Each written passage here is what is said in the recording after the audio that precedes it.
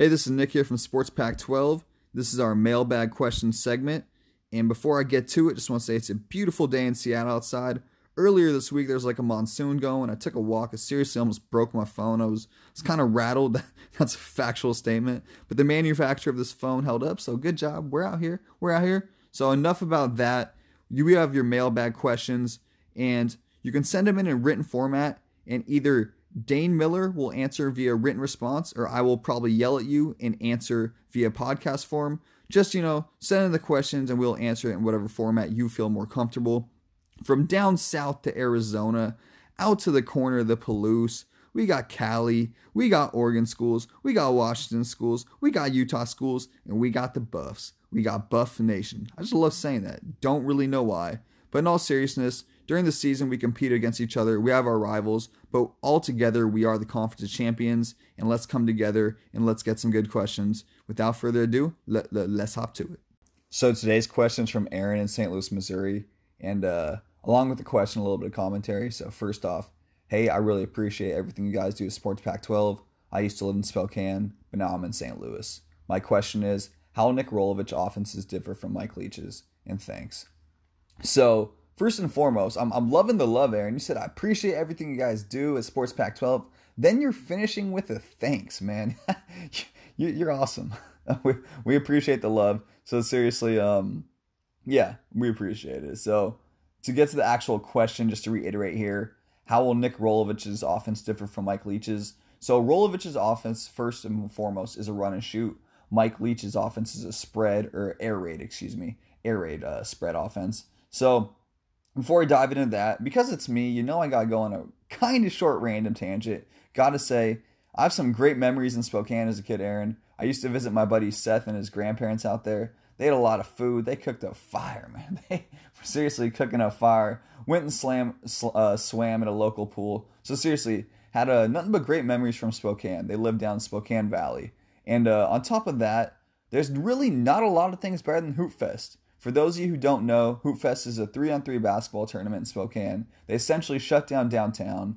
Everyone's playing, from little kids to grown men.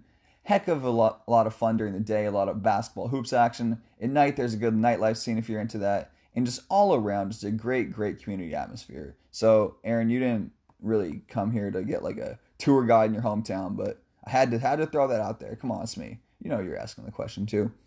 So again, now the actual answer, first and foremost. So there's a lot of different facts here, so I'm going to do my best to organize it, and I will recap everything in the end. So first and foremost, Mike Leach's offense throws the ball 80% of the time, where Nick Rolovich's offense throws it 63% of the time, 63% of the time last season at Hawaii. That essentially equates out to 10 to 12 more rushes a game. But don't get confused. Both offenses' staple and main option and first option is going to be the passing attack. But again, in the new Nick Rolovich run and shoot offense, you're going to get 10 to 12 more rushes a game. And while that number may not seem huge, wow, my voice got really high when I said that. Must be excited. So no, but while that number doesn't seem huge, that is the difference between where in the spread running was a last resort type of option, and the run and shoot, the option is actually a viable threat. Granted, again, not the main priority, but it is something that defenses will have to equate in the back of their mind. So we're going to start with the spread offense because that was what was here previous, and then I'll jump over to run and shoot, and I think that'll be the easiest way to organize this and get the most for the viewers. So first and foremost, the air raid has 4 main staples, and the first is going to be the wide splits from the offensive line. Essentially, you saw them just line up way wider than anyone has ever really seen from other offensive programs. I don't even know what I just said there, but you know what I'm getting at. The wide split's just very different. The reasoning behind this, essentially, it's supposed to give the offensive line a little bit more time, and it's going to make the defensive linemen kind of take longer routes, longer angles, less appropriate angles to the quarterback. But yeah, I'm not going to dive too deep. Again, we're going to look for intermediate level here of knowledge. So then you have the mesh concept in the air raid, which is essentially 2 receivers running short crossing routes underneath. If it's man-to-man coverage, you run away from the receiver or from the defender. If it's a zone, you kind of sit down and find the open space. Another air raid staple is going to be the 4 verticals, essentially 4 wideouts running verticals, down the field. Let's get the tutty. And then you got a running back running the short out route. And then another air raid staple is going to be the wide receiver screen. And if you watch WSU football and Mike Leach's offense over the past 5 years, you know what that wide receiver screen is. It was ran so much. It was essentially their running play. And so again, the 4 main air raid staples is going to be the wide split in the offensive line, and then 3 passing concepts, the mesh, which are the short crossers, 4 verticals, we're going deep for the tutty, and the wide receiver screen, which I'm not explaining that. If you don't know what that is, well, your baseline knowledge may not be where it needs to be. I'm just kidding, y'all. I'm just kidding, y'all. Y'all beautiful just the way you are. So, in the run and shoot offense now, this is a system that places a lot of pressure on the wideouts. And what I mean by that is they run a route and then they have many options. They can run a plethora of options. There is no designed fixed system, essentially.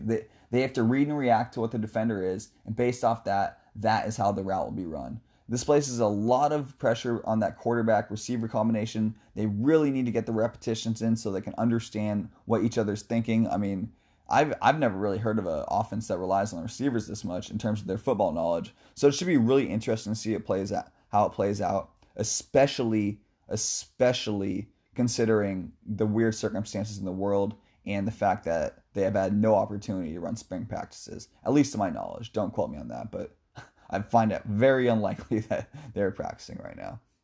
Another kind of thing to consider with the run and shoot is that the quarterback is going to run more. So what this means for WSU in the upcoming season is they have a good quarterback signee, or I shouldn't say good, but he's considered a dual threat quarterback signee. His name is Jaden DeLora, and he's part of the 2020 class. They also have Cameron Cooper and Gunnar Cruz, but they might not have enough speed to earn the starting nod under Rolovich.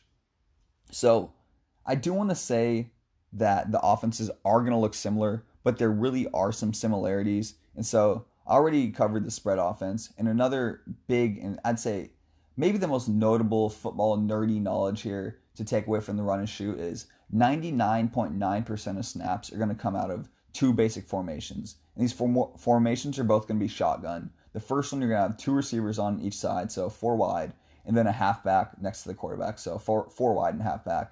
The other one is going to be trips, so 3 receivers on one side, and then 1 receiver isolated on the opposite side of the field. And so 99.9% of plays are going to be run out of these 2 sets, essentially. And these are very, very, very commonly associated with at least Nick Rolovich's run and shoot. So that's kind of the gist of it. The one kind of thing I'd like to mention in terms of the run and shoot is we're talking about the receiver routes earlier and how they have so many options. So depending on literally what the defender's doing and the receiver's read, they could be running a 12-yard out, a post, or an outside vertical, and it's really all based on alignment and technique of the defender in front of him. So those are, I'd say, the big and main takeaways from each offense. I know that was a lot, and we're talking too long here, but hey, man, I had to research up for this question. And actually, thanks for the question, Aaron, because my dad and I were talking about the run and shoot the other day, and we weren't exactly sure what it was. So definitely a good timing on that. Made for a good conversation between me and my pops. But again, so just to re-summarize really quickly, I know that was a lot. Mike Leach's spread offense throws the ball 80% of the time, and the main concepts are going to be the wide splits, the mesh routes, the 4 verticals, and the quick wide receiver screen.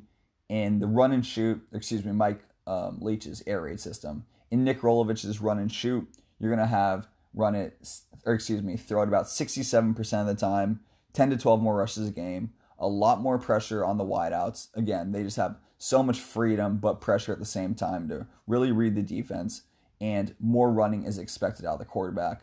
And 99.9% of plays are going to be run out of the 4 wide and 2x2 receivers or trips and 1 isolated receiver sets. Whew! That was a lot. All right. Thanks for the question, Aaron. That's all I got. Normally got something smart to say, but I had to get that research off my chest. Have a good day. Thanks.